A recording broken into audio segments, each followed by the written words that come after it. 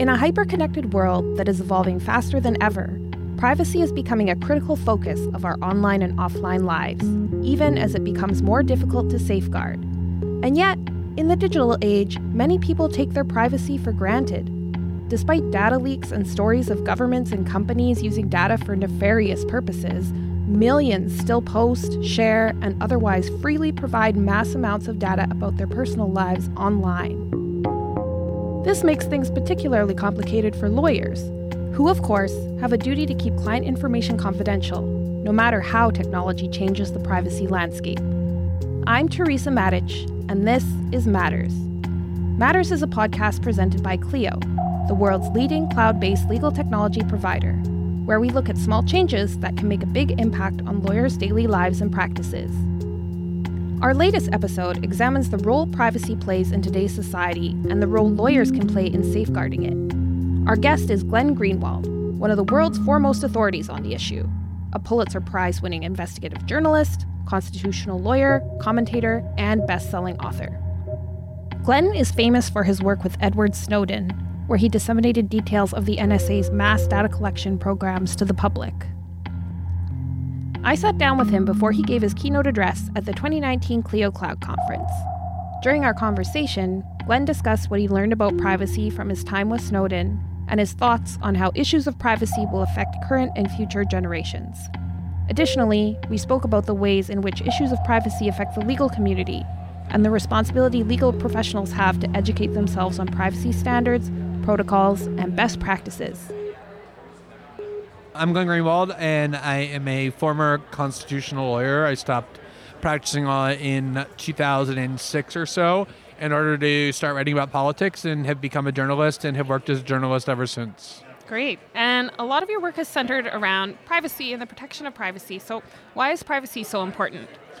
It's something I'm going to talk about in my speech today and have talked about a lot in the past, and it's not actually an easy question to answer. People understand, for example, why healthcare or the ability to send their children to schools or have food for your family is important. Privacy tends to be a little more ethereal, but I think we all instinctively understand why it's so important. We all take steps to make sure we have it. We put locks on our bathroom and bedroom doors, and we use passwords for our social media accounts because we all realize that it's critical that we have a space we can go to where we're not constantly being monitored and scrutinized and judged. It's sort of the place in which creativity and dissent and exploration exclusively reside. And a society without privacy would be very conformist, very kind of submissive, and I'd say that's the crux of it. And then there are political values to it as well, that people need to be able to organize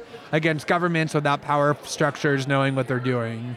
Absolutely. And that's something that I think a lot of people would take as a basic human right. And when you first started with your Edward Snowden reporting, it became aware that that wasn't the case. How aware were you of these privacy issues before you broke the Edward Snowden story? So, like a lot of people, I had long suspected that the U.S. government and its more technologically sophisticated allies, as well as adversary governments like China and Iran, were attempting and probably succeeding in using the internet as a tool of mass surveillance. But it was impossible to prove that because everything was being done secretly without any kind of accountability democratically, without any transparency. And so in a lot of ways, the Snowden documents provided the confirmation that a lot of us suspected of what had been taking place, but on a far greater scale than any of us, even in our worst nightmares, imagine was taking place. And so I think that even those of us who thought that the government was spying in ways that they weren't explaining were kind of shocked by the magnitude and extent of not only what they aspired to do, but had actually succeeded in doing. Yeah, it was absolutely incredible, and I think shocked most of us. Did that change your view of protection of privacy and how much is needed in any way, or was it not a surprise? I think what it did is I kind of intuitively believed that privacy was a fundamental value and a prerequisite to basic human freedom. But as we discussed a little bit earlier, it's a little difficult to articulate exactly why, because it tends to be more of an ethereal or abstract concept. And what it forced me to do, being at the center of this, what turned into a global debate that was quite contentious at times, was really hone my ideas and perspectives and arguments about why privacy actually matters and why people who think that they don't value it, in fact, really do, and the reasons that they do. So it led me to read a lot more, to think a lot more, and to kind of perfect my case for why privacy is important. Absolutely. And there's a lot of different pieces and sides to the NSA reporting. So what do you think is the biggest misconception that you hear from people when you say, like, they think they might not value privacy, but they actually do, and it's very ethereal? Yeah, I mean, I think that one of the things that has happened is that there's a very powerful industry called Silicon Valley that has a very strong business motive to convince people that they ought not to value their privacy. And there's been somewhat of a stealth campaign, but at times more explicit and out in the open, to try and persuade people that privacy is this kind of archaic or obsolete value. Mark Zuckerberg famously or infamously declared that privacy is no longer a social norm. There's lots of other examples of executives in Silicon Valley making similar points. And the reason is obvious, that those companies need you to provide willingly as much of the data about your personal life as you possibly are capable of providing to them, because that's what they monetize and profit from in all sorts of ways. And so I think over the last 6 years since the Snowden reporting, and then kind of since privacy debates expanded from concerns over state spying into private sector invasions of privacy, a lot of people have come to grapple with the reasons why they value privacy more than they might have thought they did during the time before the Snowden reporting forced them to confront it. Absolutely. And then even beyond governments looking into people's personal information maybe too much, there's stuff like the Cambridge Analytica scandal and different elements of businesses using data and getting into people's privacy to influence elections. And yet people still use Facebook. It's still one of the world's biggest social networks. So how much do you think has really changed, and what still needs to change?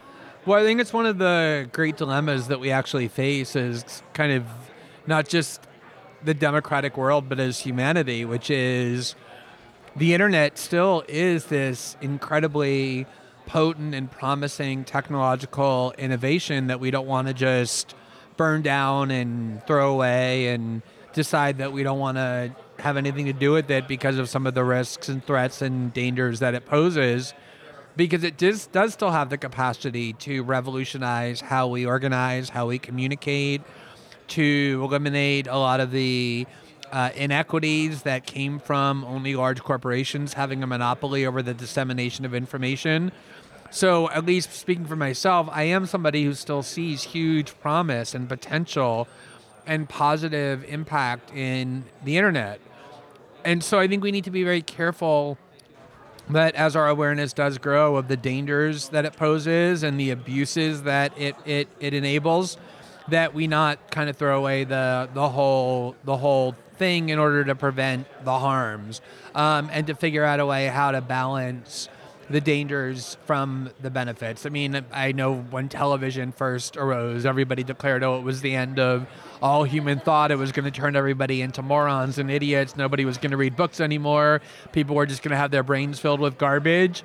And there was an element of truth to that critique, but at the same time, television has, brought to huge numbers of people, millions, hundreds of millions, information that is incredibly valuable for them to have. And I think all technology always ends up having a dark side and a bright side, and the question is how best to manage it. Absolutely. Do you have any thoughts on how best to manage it?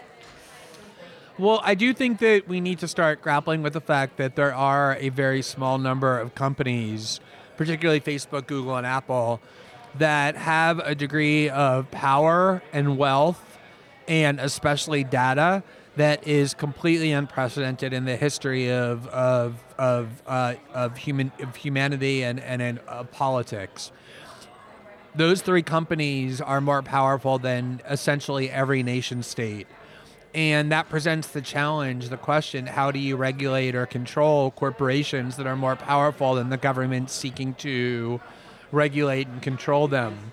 On the other hand, I think that especially in the West, there's a growing recognition that these companies, for a variety of reasons, can actually start to pose serious threats, as you alluded to earlier, to the very existence, or at least the health and vibrancy and legitimacy of democracy. And if countries unite, as I think countries in Western Europe and in North America are starting to do, to at least impose meaningful restrictions on these companies, there's obviously talk of breaking them up, or at least treating them like utilities, of regulating them, then you can start to have constructive ways of thinking about at least how to curb their abuses. I'm very wary personally of anything that empowers either governments or large corporations to regulate or censor the content of internet, but ways of limiting their power as corporate entities, the way large trusts like Standard Oil and others were broken up at the turn of the century, I think provides a promising model. Yeah, absolutely. I think that's a really good allegory with Standard Oil. I wanted to talk, too, about how there's a bit of a generational gap here. So I know when you talked to Edward Snowden, at first it was very like, why is this young person throwing their life away? But for him, it is his whole life. Like, the internet is so integral to your identity. So I'm curious, how do you talk to your own children about this? Because their entire life, they're not going to know a world without the internet like people older than the age of 30 do. Yeah, I think that's a really fascinating point. I remember when I was growing up, I used to ponder the peculiarity that my grandparents were born into a world without a whole slew of technologies that ended up being central to how I, as somebody who was born into a world with that technology already existing, understood the world. Things like television and air travel and telephones. And I always wondered what it must be like to be born into a world where suddenly this world-changing technology is born. And I no longer have to think about that because I now know that experience, because I didn't use the internet until I was 24 or 25, when I was in some little tiny chat room in CompuServe, when I was a first-year Wall Street lawyer with my door closed, ignoring my work in order to use the internet. And now that, my husband and I, we adopted 2 children about 2 years ago. They were 8 and 10. They're now 12 and 10. And I watch them. They don't know what television is. For them, they don't even know what Netflix is. For them, television is YouTube. And, I watch them essentially living their lives through their telephones, interacting with the world, not through books or even in-person interactions, but through the technology of the internet. And I think a lot about what it's going to do to their brains, and what it is doing to their brains, and what it's going to do to their experience. To know, for example, that every thought that they have ends up being permanently recorded, or to have so much of our in-person interaction replaced by this very partial, digitalized interaction. I don't know that we can even begin to anticipate, because the technology is so incipient and the research is so incomplete, what the effects are going to be on this new generation of kids who are the age of my children and lots of other people's, who are basically born with the internet as their primary means of understanding the world. Yeah, and so do you try to teach them in any way about like cybersecurity, this is what you don't say on the internet or anything, or is it kind of, as you mentioned, like it's so insidious, is that kind of a moot point? Well, it's one of the things that I worry about the most, is, because my husband's a congressman in Brazil, so he's a public figure, and a lot of my work is very public as well. So we have had the conversation with them before about how things they say on the internet can have repercussions for them and for us, and how they need to be a little bit careful. And even for kids who don't have, parents who are in any way do public work, there have been lots of cases where people become well-known at the age of 22 or 24, and then suddenly people start digging through their tweets when they were 12 and 14 and find things that were imprudent to say from an adult perspective, but were the kind of things that teenagers just say. And I always think the thing for which I'm most grateful in the world is that there was no internet to record my every thought when I was 15 and 20 and 22. I can only imagine what my enemies and adversaries in the world of politics and journalism would do with those things. And I worry that, if we talk too much to our kids about curbing their speech or being too cautious about what it is that they're saying, think about the kind of conformity that we're essentially imposing on them. We're saying to them, never deviate from orthodoxy, never question pieties, never express any views that society regards as dissenting or immoral or wrong. It's incredibly confining, especially for a pre-adolescent or adolescent, when a kind of rite of passage of adolescence is experimenting with transgressive ideas and challenging conventional thoughts, a lot of which are often proven to be wrong. And so I do worry part of my work with Snowden was based in that concern that a surveilled society is one that produces conformity, and I worry about that with my own children as well. Yeah, those kind of two sides of the same coin. You have to be protective, but also you need to protect that freedom so that you can have the freedom to not be conformist. Yeah, I think, what I've told them before is, look, if you want to say anything that you think you're not supposed to say, just don't say it on the internet. Say it to your friends or say it to each other, or find a place that you think you're not being heard and watched and do it there. Yeah. Okay. So we are at a conference for lawyers, so I want to ask you a little bit about your history as a constitutional lawyer and how that's affected your views of privacy in your work today. So I began my work as a young associate at a Wall Street law firm and hated it and left after 18 months, mostly because it was the exact opposite of the work I wanted to do with my life. I have friends, I have nothing against it. I have friends who are still lawyers in Wall Street firms. But it just wasn't the kind of work I wanted to do. So I ended up doing a lot of First Amendment work for people who have a lot of unpopular ideas, who were the target of legal efforts to try and punish or sanction them for the ideas that they were expressing. So for me, maybe it was because I grew up in a world in which being gay was stigmatized and kind of denounced, and you were supposed to internalize this judgment that I ultimately came to find invalid. Part of it might be because of that. Part of it might be just because of my personality. But I do think it's crucial to have a world in which there's space to be different and to experiment with dissent and ideas that deviate from the norm, because the norm is often wrong and needs to be questioned and challenged and subject to skepticism. And so a lot of the work I did as a lawyer was about that, was about ensuring, which is what I think the First Amendment is about, that no matter how much majoritarian sentiment there is against whatever you think or want to say, you still have the right to be able to say it without legal sanction being imposed upon you. And I see the right of privacy very much the same way, that its principal value, as we discussed earlier, is it provides this space where you feel like you can experiment and explore and engage in dissent and questioning without this kind of mechanism of societal enforcement imposing orthodoxies on you and demanding compliance with them. Mm-hmm. So I know that you left your work as a constitutional lawyer, as you said, for political writing, but also because you felt that you'd be able to make a bigger impact that way. But do you think that people who are still in the practice of law have a role to play in protecting privacy, and what would that be? Definitely. I mean, some of the people that I work most with and for whom I have the most respect, for example, are lawyers at the ACLU who not only do the legal work themselves, but work with lawyers in a lot of the firms that I had interviewed with and worked at and decided I didn't want to continue with, who have the capability and the power to defend a lot of these rights on a pro bono basis or on behalf of clients. I think the legal community has a crucial, vital, central role to play in defending privacy and defending the rights of political dissent.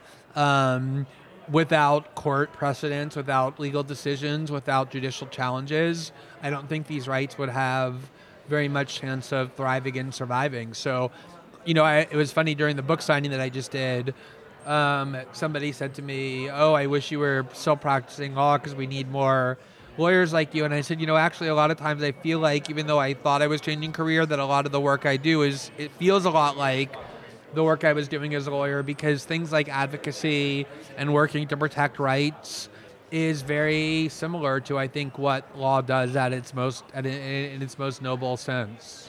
Yeah. Do you know, is any of your work ever used, referenced in any of these judicial challenges or anything like that might be challenging I mean, because my next question was, like, lawyers have a duty to uphold the law, but what happens when those laws aren't protecting the citizens? And say the NSA is doing things without a lot of transparency, but in their eyes, they're following the rules, so debatable, but...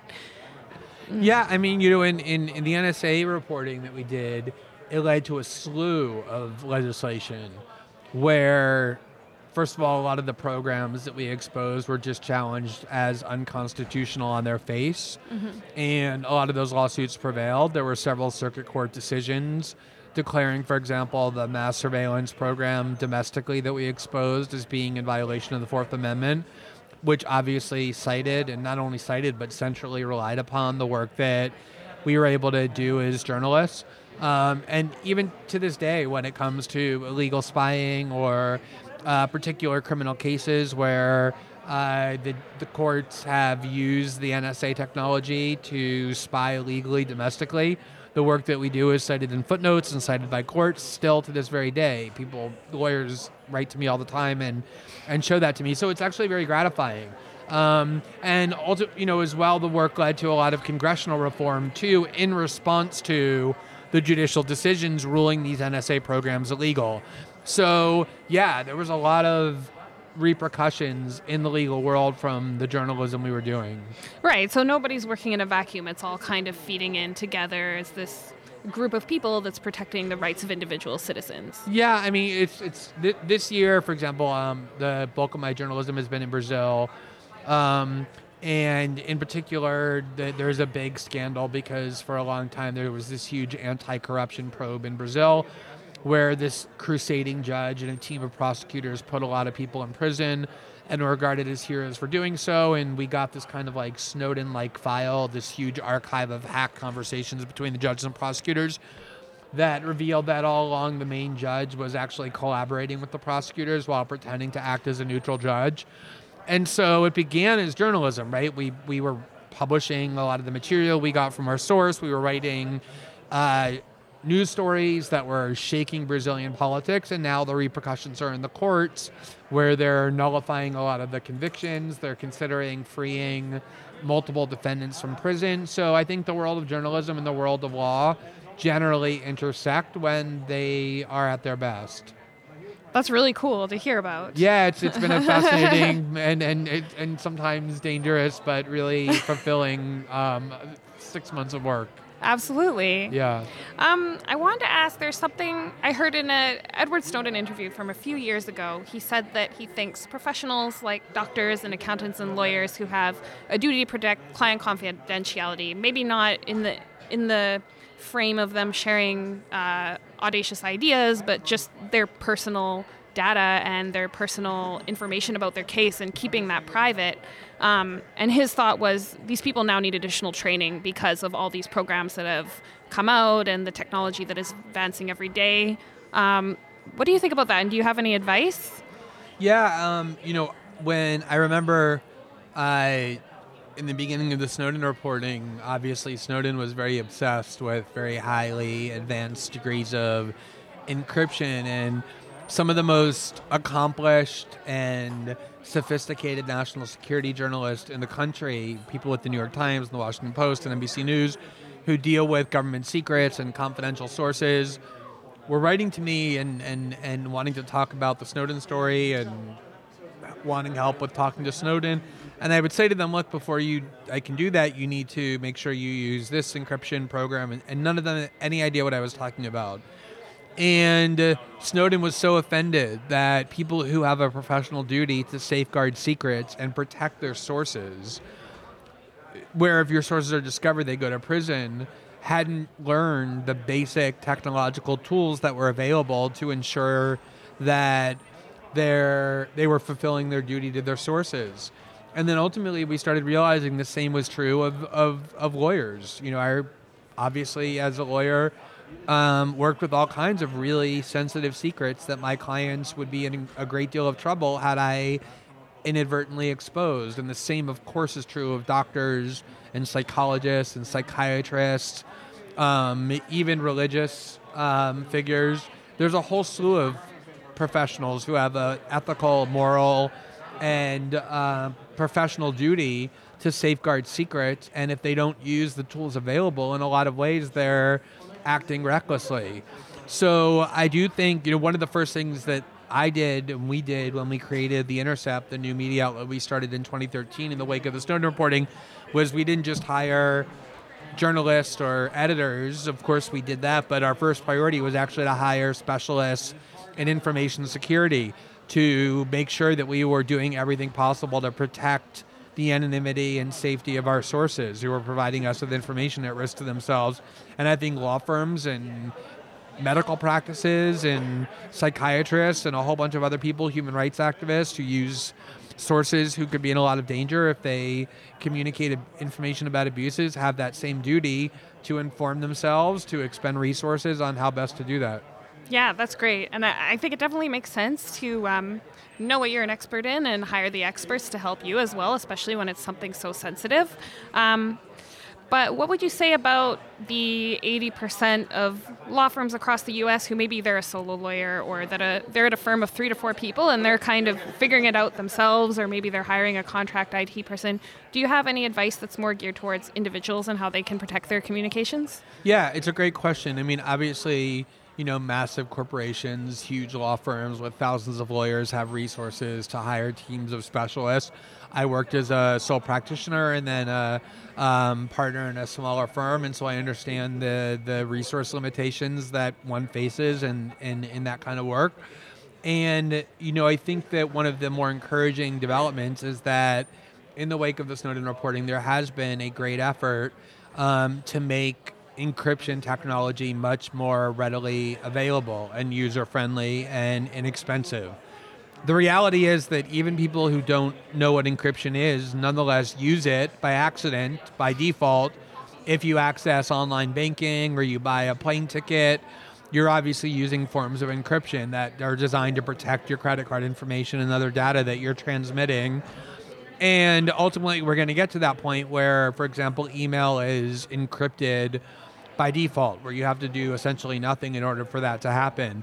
But even now, before we're actually at that point, there's been teams of hackers and code writers and privacy activists working to make privacy tools and encryption tools user-friendly and inexpensive. And they are already on the market and they already exist. It's just a question of informing yourself about how best to use them.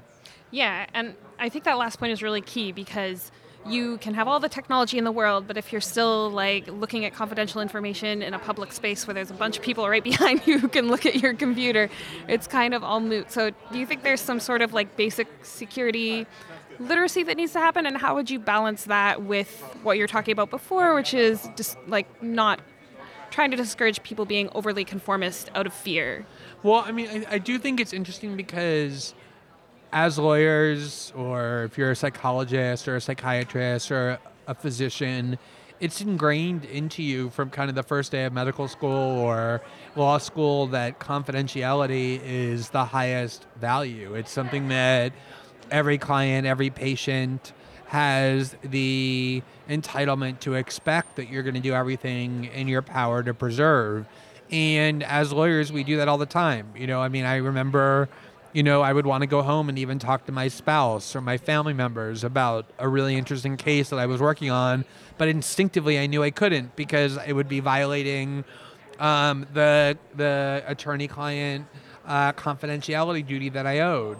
And psychologists and psychiatrists and doctors have the same, kind of code of ethics ingrained into them, and yet somehow there's this sense that, learning technological tools to safeguard it in this world of surveillance is somehow a bridge too far. It's not something I'm really required to do. And I think there needs to be some kind of education and some self-critique on the part of these professions about whether they can be doing more. Obviously, there are questions of resources and other things, not just money, but time and ability. But we are at the point where at least basic steps can and should be taken, where I do think it's legitimate to conclude that professionals who owe a duty of confidence and who aren't doing that are in some way in breach of the duties that they owe to the people they're supposed to be safeguarding. Well, yeah, absolutely. Because, I mean, in 2012, they added a comment to the first rule of the American Model Rules of Conduct that it was you have a duty to remain up to date in the law and its practice, and they added including the benefits and risks of technology. And part of that, it was really interesting, was that wasn't an additional responsibility. It was to clarify that they'd always had that responsibility. Right. So sort of what you're talking about technology changing, if you're in a profession where you protect people's confidentiality, it doesn't matter how the world is changing around you, you need to stay up to date to uphold your duty. Yeah, I mean, it's funny, I want to make clear I'm not speaking from the mountaintop as like this guru because, I went to school for law. I didn't go to school to learn how to write code or to learn how to understand encryption. And then when I became a journalist, I kind of took the skills that I had as a lawyer and applied them to journalism, but I didn't mean that I understood technology. So when Edward Snowden contacted me and started insisting that I implement these sophisticated tools of encryption, for a long time I didn't have any idea how to do them, and I actually resisted doing them. And it just took a lot of time and a lot of effort for me to finally get to the point where I was able to do them. And to this very day, I rely on specialists and technologists in order to do them for me in particularly sensitive areas. And Snowden once gave an interview, and he was talking to a group of hackers and technologists, and he basically said our challenge is to make sure that we have encryption and privacy tools that meet what he called the Glenn Greenwald test, meaning like basically any idiot can operate them. He was very polite about it, but that's the essence, the meaning of what he meant. And I didn't really take it personally, at least I don't anymore, because what he was really saying was true, which is lawyers aren't technologists. You can be a great lawyer and know nothing about technology. You can be a great journalist and know nothing about technology. So in a lot of ways, it is also the obligation of the people who are technology specialists who believe that privacy is important to create tools that can be used by everybody, including people like me who don't know much about technology and never really wanted to. Yeah, fair enough. Right. Okay, but there's something you said interesting there about how even with this reporting, even with this like big thing in front of you, you're very resistant to learning about encryption, and that sounded more like a mindset thing than a skill set thing. And I'm wondering if you have anything to say that would maybe encourage other lawyers to get past that block faster and engage with other technologists so that they can protect the confidentiality of their clients better. Yeah, I mean, I think there was this like epiphany moment for me when I started realizing the danger that Edward Snowden had put himself in by coming to me with this information, and understanding that, as is often the case, where if a lawyer spills the secrets of their client inadvertently, the person who pays the price is not the lawyer but the client, that I was essentially playing with Edward Snowden's life by not being sufficiently conscientious about taking seriously the need to protect the security of our communications. And that even though it might have been annoying, and even though it might have been not my passion, that it was kind of a thing that you do in order to do the work that is your passion. And that I owed it to him to make sure that I was protecting the security of his communications. And since then, I've worked with a lot of sources who were risking prison or worse in order to give me information, and realized that it was my moral duty to do work that I didn't like to do. We all do that, right? There's work we love to do, and then there's sacrifices we make in order to do it. We sit in traffic for an hour to get to our office. We sometimes take clients that don't have work that we love because it pays us to do the kind of work that then in turn is the work. So we're always making trade-offs and compromises. And I think it just needs to be understood that if you want to be a lawyer that's acting responsibly, then learning about technology, whether you want to or not, whether you find it interesting or not, is an ethical obligation, just like it is for me as a journalist. Absolutely. That makes a lot of sense. I just have one last question. Sure. So when you meet people who claim to not value privacy or think that it's not important, what do you say to tell them otherwise, or convince them otherwise, sorry? Yeah, so I'm going to talk a lot about this in my talk today, but I'll just give you a little preview, which is... one of the things I realized is that people who say that they don't really value privacy, they don't actually mean it. They really do value privacy, even if they want to pretend that they don't. And a lot of times people will say, look, I'm not a terrorist, I'm not a pedophile, I'm not a criminal, so I don't really have anything to hide. And it's ludicrous. We all, every single one of us, have something to hide. There's things that we're willing to share with our spouse or our psychiatrist or our physician or our lawyer that we would be mortified for our friends or colleagues or the general public to know, because we all compartmentalize information about ourselves, and there's things we choose to disclose and not to disclose because there's things, all of us, that we have to hide. And one of the experiments I've always done with people who have told me that they don't value their privacy and don't have anything to hide is I get out a pen and a piece of paper and I write down my email address and I give it to them and I say, when you get home, I want you to send to me, email to me, all of the passwords to all of your social media accounts, not just like the respectable work ones in your name, but all of them, so that I can just kind of troll through them and see what it is that you're saying and doing on the internet and who you're talking to and what you're saying online, and then just publish whatever I find interesting that you're doing online. And to this very day, I've been doing this for years, not one single person has ever emailed me their passwords to all of their social media accounts. That email address that I give them is a very desolate and lonely place, because instinctively we all know that there is a need that we have as human beings. Yes, we need to share information about our lives with other people, but we also just as urgently need to have a place that we can function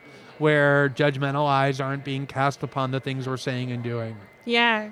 I think, I don't know if you've read that book, Sapiens, but he talks about gossip and like the ability of humans to keep secrets from each other is like, actually it's the grease that allows like society and humanity to actually grow to the big like structure that it is now today. Right, absolutely, yeah. because it's one of the ways that we kind of bond, right, is sharing information with some people that other people don't have. Thank you for listening to Matters. For more episodes, visit Clio.com/podcast. And don't forget to subscribe wherever you get your podcasts so you never miss an episode. Matters is produced by Andrew Booth, Sam Rosenthal, Teresa Matic, and Derek Bolin. And by Clio, the world's leading cloud-based legal technology provider. If you'd like to learn more about Clio, please visit us at Clio.com.